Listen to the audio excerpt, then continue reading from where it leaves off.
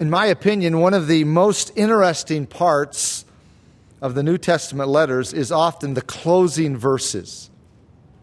Yet those are the verses that many of us skip right over when we're reading the letters of the New Testament. I mean, who in here hasn't had the experience of, you're reading Ephesians or you're reading Colossians or 1 Thessalonians or 1 Peter, and you read through and you get near the end and you just close your Bible because you're done. But you don't read the closing verses. Don't worry, I won't ask for a show of hands on that one. But we find in the end of those letters sometimes some of the most unique gems and precious jewels really found anywhere in the New Testament. And hopefully we will see a few of those here at the close of the book of Philippians. So if you're not already there, turn with me to the very last chapter of Paul's letter to the church at Philippi, his dear friends, the Philippians, and follow along as I read chapter 4, verses 20 through 23.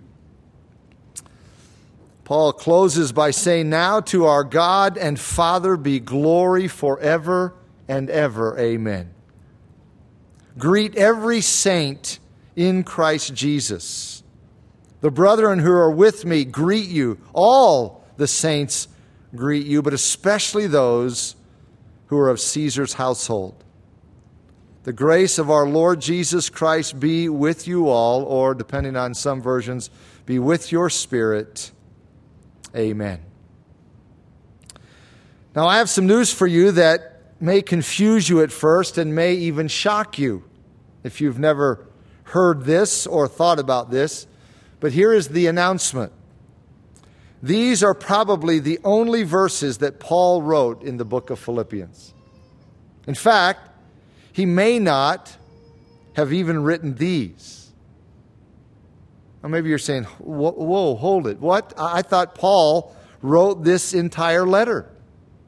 He did. But he probably only wrote these few verses. Let me explain.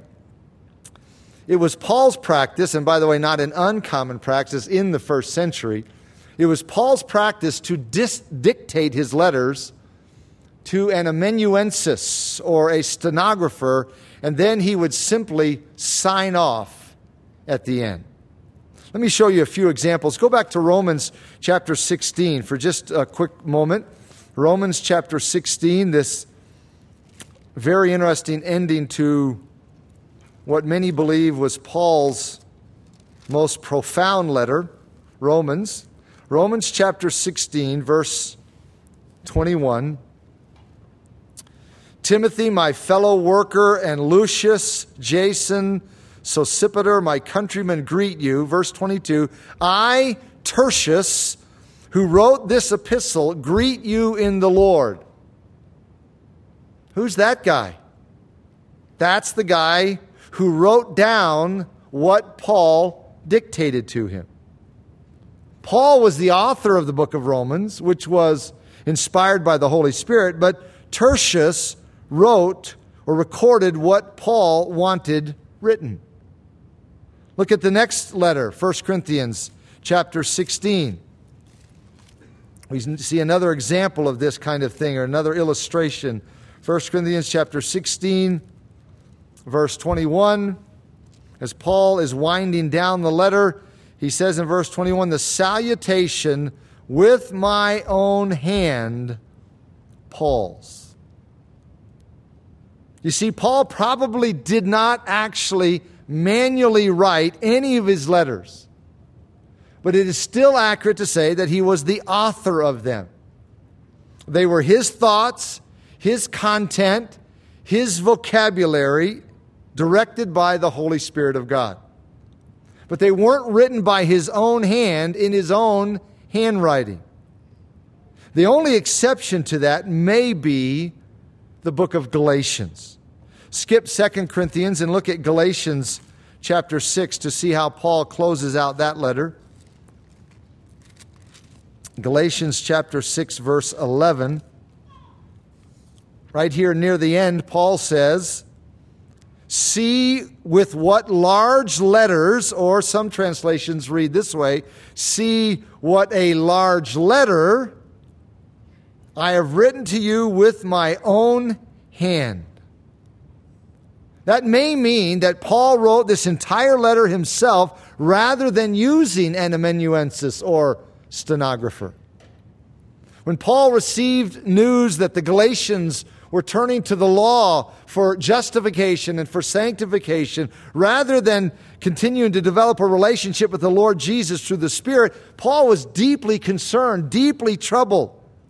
So he may have grabbed his pen immediately to write this entire letter himself instead of finding someone to whom he could dictate it. There is some evidence or some clue, I would say, that Paul may have had eye problems that hindered him from seeing clearly enough to write on his own. If that was the case, then that would partially explain why he dictated his letters and signed them at the end to verify their authenticity. Although, as I said a moment ago, we do know from historical records and archaeological records, etc., that it was a common practice in the first century for many people to dictate their letters instead of actually writing them themselves. Colossians 4:18, 2 Thessalonians 3:17 are further proof that this is the way Paul put together or produced his letters. Look at 2 Thessalonians chapter 3. Go past Philippians, Colossians first, and 2 Thessalonians. 2 Thessalonians chapter 3, verse 17. The salutation of Paul with my own hand, which is a sign in every letter, so I write. In other words, what Paul is saying there is, I am putting my stamp, my seal of approval on this letter. I've dictated it. I've read back through it. It says exactly what I want it to say. Here's my signature to sign off on it, to prove that this is from me. This was Paul's practice. That's why I said a moment ago that the final verses of Philippians 4 are probably the only ones actually written by Paul with his own hand, and he may not even have written those. He may have simply signed his name right at the end and not written any of the actual verses themselves. But again, let me emphasize, Paul was the author of those words that were inspired by the Holy Spirit of God. So let's go back to Philippians 4 to see what we can learn from those closing verses written by Paul under the inspiration of the Holy Spirit. You may remember that Paul closed the body of his letter with the great promise in verse 19. This, beginning in verse 20 through verse 23, which we're going to look at, this is sort of the closing, but the body of the letter ends in verse 19 with this statement, this promise, and my God shall supply all your need according to his riches in glory by Christ Jesus. That ends the body of the letter. Coming off that promise, Paul expresses this doxology. He says in verse 20, now to our God and Father be glory forever and ever. Amen. That is a doxology. What is a doxology? A doxology is a hymn or statement of praise to God. A doxology can be sung or it can be recited. Some of the doxologies in the New Testament were undoubtedly put to music or sung a cappella. Some were statements of praise to God that were to be spoken or recited by believers as a part of their worship. Verse 20 is a doxology. The first part of this verse could be translated like this: now to God, even our Father, be glory forever and ever. I personally think that's the way it should be translated. Now to God, even our Father, be glory forever and ever. You see, this was a way for Paul to make an exclamation. He is saying, in essence, this great God who supplies our needs, verse 19, is even our Father. Unfortunately, maybe we've grown so used to that idea that is no longer special to us. But beloved, understand, this is not an overstatement. That would have been a mind-boggling thought to people in Paul's day. The Jew of the Old Testament would have never dreamed of calling God his personal father. Yes, God fathered the nation of Israel, but it was a foreign thought to refer to God as your personal father. So I believe here verse 20 is an exclamation. Now to God, even our Father. This doxology comes at the end of Paul's teaching, which was his normal pattern. He would often, if you read through his letters, after he'd teach something that was very important, very profound, he would follow it with a doxology. But there is an exception to that in his letters. There is one place where he precedes his teaching with a doxology.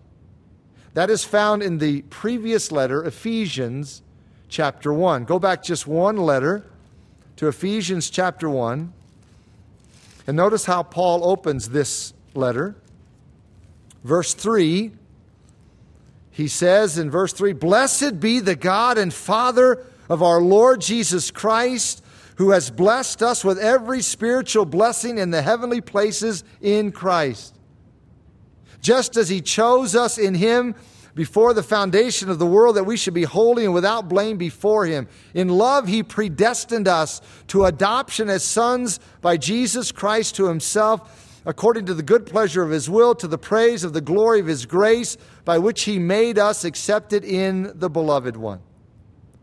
Here, Paul opens with a doxology in verse 3 because of what he's about to write in verses 4 and following regarding God's great gift of salvation in Christ. But even though this doxology is before rather than after a great truth, it is still in response to a great truth, namely the work of the triune God in salvation. Now, the doxology in Philippians 4 is in response, also it's in response to a great truth. Now go back there to Philippians chapter 4. The doxology in verse 20 is in response to the great truth in verse 19 about God meeting our needs, and the great truth at the beginning of this verse, specifically that this God who meets our needs is the Father of those who are in Christ. As Paul thought on the incredible nature of that truth, his heart was filled with praise. Hendrickson had this to say about Paul's response, quote, "For Paul, doctrine is never a dry matter. Whenever it occupies his mind, it also fills his heart with praise." Praise was Paul's response to the truth of God's fatherly care of those who are in Christ. And don't miss the last phrase of that statement. God is not, I think you know this, God is not the father of every human being. He is the father of those who are in Christ. The Bible knows nothing of the fatherhood of God and the brotherhood of all of mankind. That was a very, very popular phrase or slogan a number of years back. And although the phrase or the slogan isn't used all that often today, the concept still permeates much of the thinking of today, that there is the fatherhood of God and the brotherhood of all of mankind. That is not true biblically. In John 8, Jesus said this to some of the people of his day: "You are of your father, the devil." God is not the father of every human being. There's a sense in which he is the creator of every human being, but he is not the father of every human being. God is only the father of those who have trusted Christ and are in Christ. That's why Paul refers to God as our God and our Father. And then he says this here in verse 20: "To him be glory forever and ever." The phrase forever and ever literally means unto the ages of the ages. It's a cyclical term. Forever and ever unto the ages of the ages. And of course it means without ceasing. Having offered that great statement of praise, Paul begins to close the letter. He says in verse 21, and all of your translations or versions may not read exactly this way, but verse 21, he says, greet every saint in Christ Jesus. The brethren who are with me greet you. If you are not a student of the New Testament, then it may surprise you to hear the word saint used by Paul here in this verse. Unfortunately, that word has so many religious connotations that are completely unbiblical. The term saints was Paul's favorite title for Christians. He uses it approximately 60 times in his letters. So what does it mean? Well, as you know, probably, according to some religious groups, saints are saints because of their exceedingly unsurpassing devotion to Christ. Therefore, according to this view, they have special clout with God in heaven to be mediators and intercessors for people here on the earth, and even intercessors for people in the made-up place called purgatory. That definition has nothing to do with the biblical definition of the word saints. A saint isn't someone who has died and gone to heaven and left behind a flawless reputation. A saint isn't even someone who lives an irreproachable life. But that's what many people think. Or, as one little boy put it, a saint is a dead person you hang in the window to keep the light out. That's not a saint either. None of those definitions are true of the biblical word saints. The term literally means holy ones. It may be translated that way in your version, and it refers to every Christian because of our position in Christ. Every Christian is a saint in the biblical sense of the term, even though every Christian doesn't live as saintly as he or she ought to live. The emphasis of the term saint is on position rather than practical reality. It refers to those who are set apart to God. We don't always live holy lives like we ought to, but if we know Jesus Christ as Lord and Savior, we are positionally set apart to God. We are saints. The Bible never, please hear this, the Bible never, ever uses the term saints to refer to some special class of Christians who have achieved a certain level of spirituality. Never. It is used to refer to every true child of God. Back up just a couple chapters, chapter 1, the opening of this letter, and you'll see this. Chapter 1, verse 1, Paul and Timothy, bondservants of Jesus Christ. Here it is again, literally translated, to all the saints in Christ Jesus who are in Philippi with the overseers and the deacons. Grace to you and peace from God our Father and the Lord Jesus Christ. That shows us that the term saints is not reserved for some class of super spiritual Christians. The term refers to ordinary believers. Here in verse 1, Paul uses the term to refer to everyone in the congregation at Philippi who is a believer. In fact, think about it this way. The term saints can even be rightly used to refer to believers who are living lives that fall far short of what they ought to be. Let me show you one example. Go back to 1 Corinthians chapter 1. 1 Corinthians. If you know anything at all about the church at Corinth, then you know it was full of people who were not living the kinds of lives they should have been living. This church was characterized by disharmony, by division. There was even a man in chapter 5 living in an immoral relationship with his stepmother. According to chapter 6, they were taking each other to court. I mean, this was a messed up church. But look at what Paul says in the opening verses.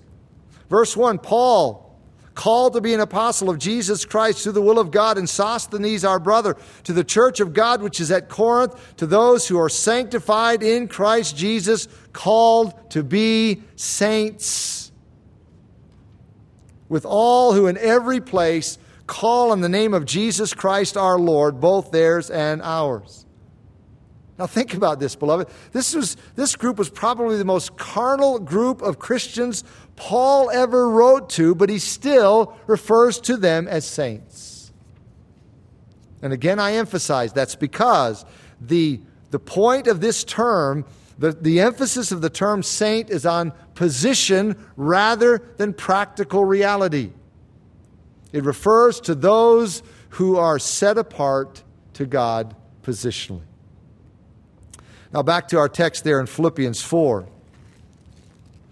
So when Paul says greet every saint, he is not referring to a group of people who deserve worship. He is referring to Christians who worship God, not other people. As one man put it, saints are not to be worshiped, saints are to worship. Paul said that in his definition of a Christian in this very letter. In chapter 3, verse 3, he gave this definition. He says, "For we are the true circumcision who worship God in the Spirit, rejoice in Christ Jesus, and have no confidence in the flesh." By the way, that is, in my opinion, one of the best definitions of a Christian there is in the whole Bible. Philippians 3:3. There are a number of different ways you can describe a Christian. A Christian is a believer, a disciple, a lover of God, a follower of Christ, a child of God. Or you can describe a Christian the way Paul does in Philippians 3:3. We are the true circumcision who worship God in the Spirit, rejoice in Christ Jesus, and have no confidence in the flesh. Notice that the verse describes internal character and nature as Paul lists the marks of true Christians. And the first mark of a true Christian, according to this verse, is we worship God in the Spirit. In other words, our worship is not mere external form. Our worship isn't just liturgy. It's not just going through the motions. Our worship stems from within where the Holy Spirit dwells. That's why Paul says we are the true circumcision. Of course, he's referring to those who considered themselves to be children of God just because they were circumcised. He's referring to the Jews who had that mentality. And he says, no, just listen, just because you're Jewish, that doesn't make you a child of God.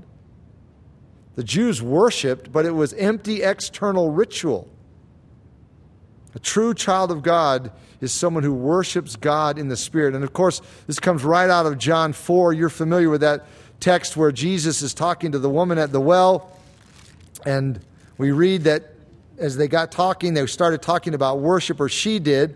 And Jesus said in verse 23, "But the hour is coming, and now is, when the true worshipers will worship the Father in spirit and truth, for the Father is seeking such to worship Him. God is spirit, and those who worship Him must worship in spirit and in truth." So Jesus says God is seeking true worshipers, and a true worshiper is someone who worships in spirit. That means the worship is not mere external form, ritual, going through the liturgy, but it is genuine and from within. And a true worshiper is someone who worships in truth. That means the worship is of the true God and according to His truth, the Bible. You see, many people worship. You know that. Hindus worship, Muslims worship, Buddhists worship. Probably safe to say that most people on planet Earth worship. Now, there are atheists and there are people who say there is no God, but most people on planet Earth worship. But they're not true worshipers, as Jesus describes in John 4, because it's external ritual given to a false God based on a false standard, not the Bible. And that's why Paul says in Philippians 3:3, the true child of God is a true worshiper. Have you ever thought about your salvation this way, beloved? God saved you to be a worshiper. You can't say it any more basic than that. God saved us to be worshipers. And remember that worship is a lifestyle because it is from within. It's worship that is prompted by the Holy Spirit who resides within and prompts our spirit to worship.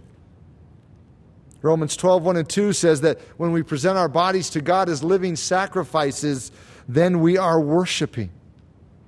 Worship is a lifestyle that comes from within. It's not just external form and ritual and liturgy. True Christians are worshipers of God. Saints are worshipers of God. A Christian is a saint is a Christian. They all mean the same thing. And so in Philippians 4, as Paul closes out his letter, he says, "Greet every saint in Christ Jesus. The brethren who are with me greet you. All the saints greet you, but especially those who are of Caesar's household." I can't help but believe that Paul grinned when he dictated that last phrase or wrote that last phrase, whichever the case may have been. Especially those who are of Caesar's household. That is a reference to government workers and employees, servants and slaves of Caesar. In all likelihood, some of these were the soldiers, the very soldiers who guarded Paul. They were given the responsibility of guarding Paul, so they thought he was chained to them. But in reality, from God's perspective and Paul's perspective, they were chained to Paul. Do you remember what the book of Acts tells us right at the end? That during this imprisonment, Paul was in his own rented house. He was under house arrest. He was guarded 24/7 by Roman soldiers, but he was free to have people come to him. He could have conversations. He could dictate letters like he did, the letter of Philippians and Colossians and Ephesians, and the Roman soldiers heard all of it. They heard Paul dictate his letters. They heard him have conversations. They heard him hold Bible studies. They were a captive audience. And as a result, some of them, it appears, embraced Jesus Christ as Lord and Savior. God used Paul's ministry as a prisoner to cause them to realize their sin and their need for the Savior. So the gospel was spreading in the imperial empire. You may remember that back in chapter 1, verse 12, Paul had told the Philippians that his circumstances had actually resulted in the furtherance of the gospel. He opens his letter by saying, now listen, paraphrasing here, I don't want you to be concerned about me. I know you've heard the story. I was under arrest for 2 years back in Israel, and now I've been here 2 years in Rome and 2 years plus in both places, so close to 5 years. And understandably, Paul's friends in Philippi were concerned about him, and they were worried about him. And he basically says in chapter 1, listen, don't worry about me. I know you've heard about my circumstances, but my circumstances have actually turned out for the furtherance of the gospel. They were concerned that Paul would be frustrated. Like, here I am, bound, and I need to be out as a missionary, traveling the Roman Empire, spreading the gospel. And oh, how Paul must be so frustrated that he can't be used of God. And Paul says in chapter 1, I am being used of God. God is using my circumstances. And this is a case in point. The gospel was making its way through Caesar's empire. Barclay put it this way, quote, the crucified Galilean carpenter had already begun to rule those who ruled the greatest empire in the world, end quote. J.B. Lightfoot has researched some of the ancient Roman government documents. This is fascinating to me. He has researched some of the ancient Roman government documents, and he has discovered that many of the names on those lists correspond exactly with the names that Paul mentions in Romans 16 at the close of that letter. Now, that's not to say that every Christian in the city of Rome came to the Lord because of Paul. We know that the gospel had already penetrated Rome before Paul ever got there, because Paul wrote to the church at Rome before he wrote this letter to the Philippians. So there were already Christians in Rome before Paul got there. One of the ways the gospel arrived in Rome was by the converts from the day of Pentecost who had come to Jerusalem from Rome, heard the gospel, embraced the gospel, and took it back to Rome.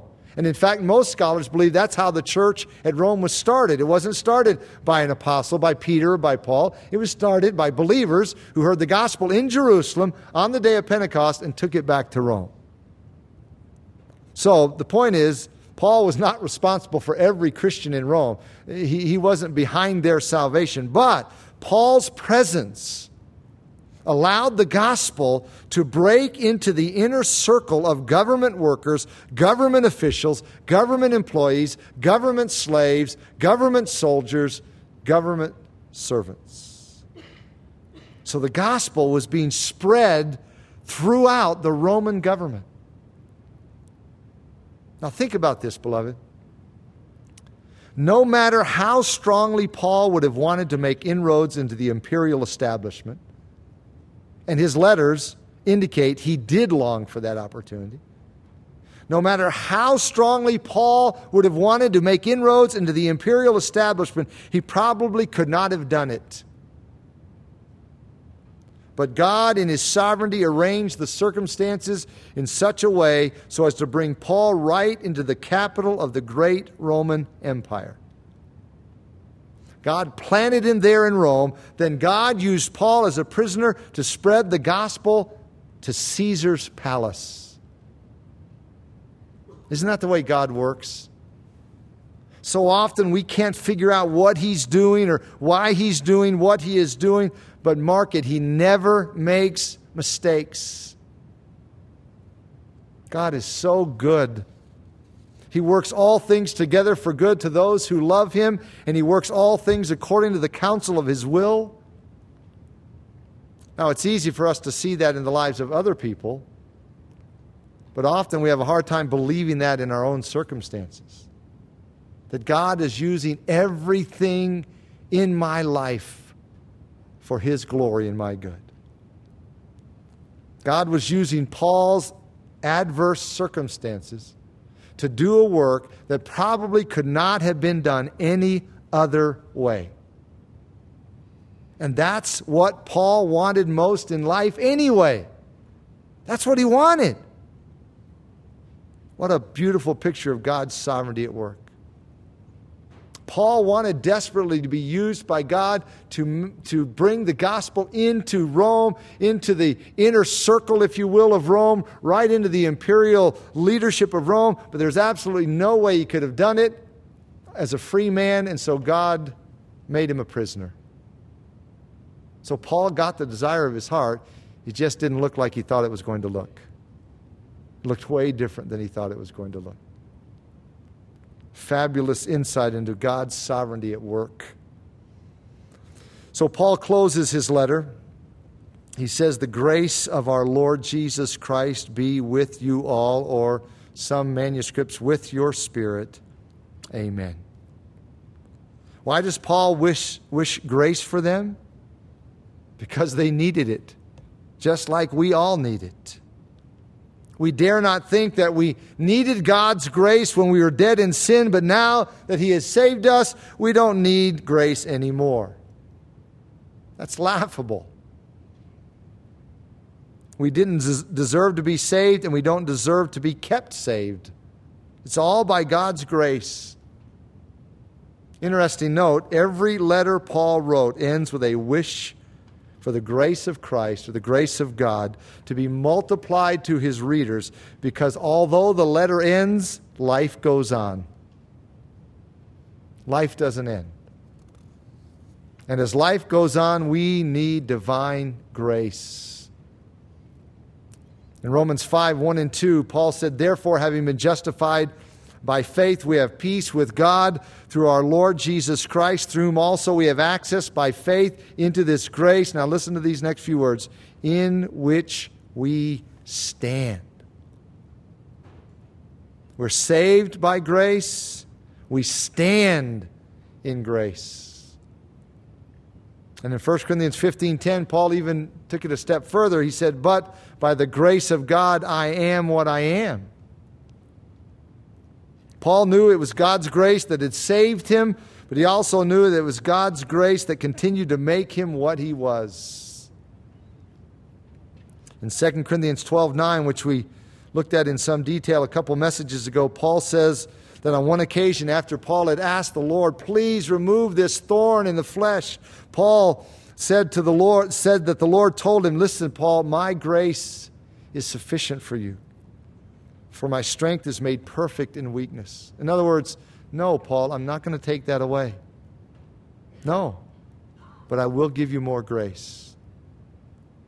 Paul's response to that supply of divine grace was this: therefore, most gladly, I will rather boast in my infirmities, that the power of Christ may rest upon me. Therefore, I take pleasures in infirmities, in reproaches, in needs, in persecutions, in distresses, for Christ's sake. For when I am weak, then I am strong. Paul knew that he needed God's grace as a saint just as much as he needed God's grace when he was a lost sinner, because a saint is nothing more than a saved sinner, awaiting the full expression of sainthood when we are glorified and receive our new bodies in heaven. So we are saved by the grace of God. We are kept by the grace of God. We stand in the grace of God. We are what we are by the grace of God. We live by the grace of God. Paul knew that, which is why he always closed his letters with a wish for the grace of Christ to be multiplied to his readers. As I said, although the letter ends, life goes on, and as life goes on, we need divine grace. Now, I want to close our study of this letter the same way God in his sovereignty began the church in Philippi. So back up to Acts 16 as we close. We go from the end of the letter to the beginning of the church. Acts chapter 16. This chapter records the birth of the church at Philippi. Quick background here. Because of the way God used Paul in the city of Philippi, Paul and Silas ended up in jail. And you probably are familiar with the story. Acts 16, beginning in verse 25. It says, but at midnight, Paul and Silas were praying and singing hymns to God, and the prisoners were listening to them. We know from what follows, the prisoners weren't the only ones listening. So were the jailers. Verse 26, suddenly there was a great earthquake, so that the foundations of the prison were shaken, and immediately all the doors were opened, and everyone's chains were loosed. And the keeper of the prison, awakening from sleep and seeing the prison doors open, supposing the prisoners had fled, drew his sword and was about to kill himself. Well, why would he do that? Because he knew that what he would experience would be far worse than taking his own life by falling on his sword. As a Roman soldier or a Roman jailer, you don't lose a prisoner, because what you will receive by way of punishment will be far worse than just falling on your sword. So he's going to kill himself. But Paul called with a loud voice. We don't know how Paul knew this was going to happen. Possibly the guy's, up in the doorway, sort of silhouetted with the backlight, and he sees him pull out his sword, and he's about to thrust it through. But somehow Paul knew it was going to happen. So Paul called with a loud voice, saying, do yourself no harm, for we are all here. Then he called for a light, ran in, and fell down, trembling before Paul and Silas. And he brought them out and said, sirs, what must I do to be saved? How did he know to ask that question? Well, we can't say dogmatically, but in all likelihood, the songs that Paul and Silas were singing at midnight were songs that talked about being saved. And so he knew the question, what must I do to be saved? And then their classic answer, so they said, believe on the Lord Jesus Christ, and you will be saved. And that's a great way to close a look at Paul's letter to the Philippians.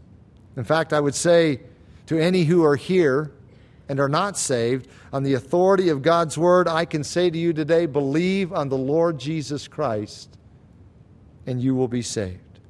Believe on the Lord Jesus Christ, and you will become a saint. You will be numbered among those who are set apart to God to live a holy life for His glory. Believe on the Lord Jesus Christ. What does the Bible mean when it says believe? Well, it doesn't just mean to believe in the sense of intellectual assent.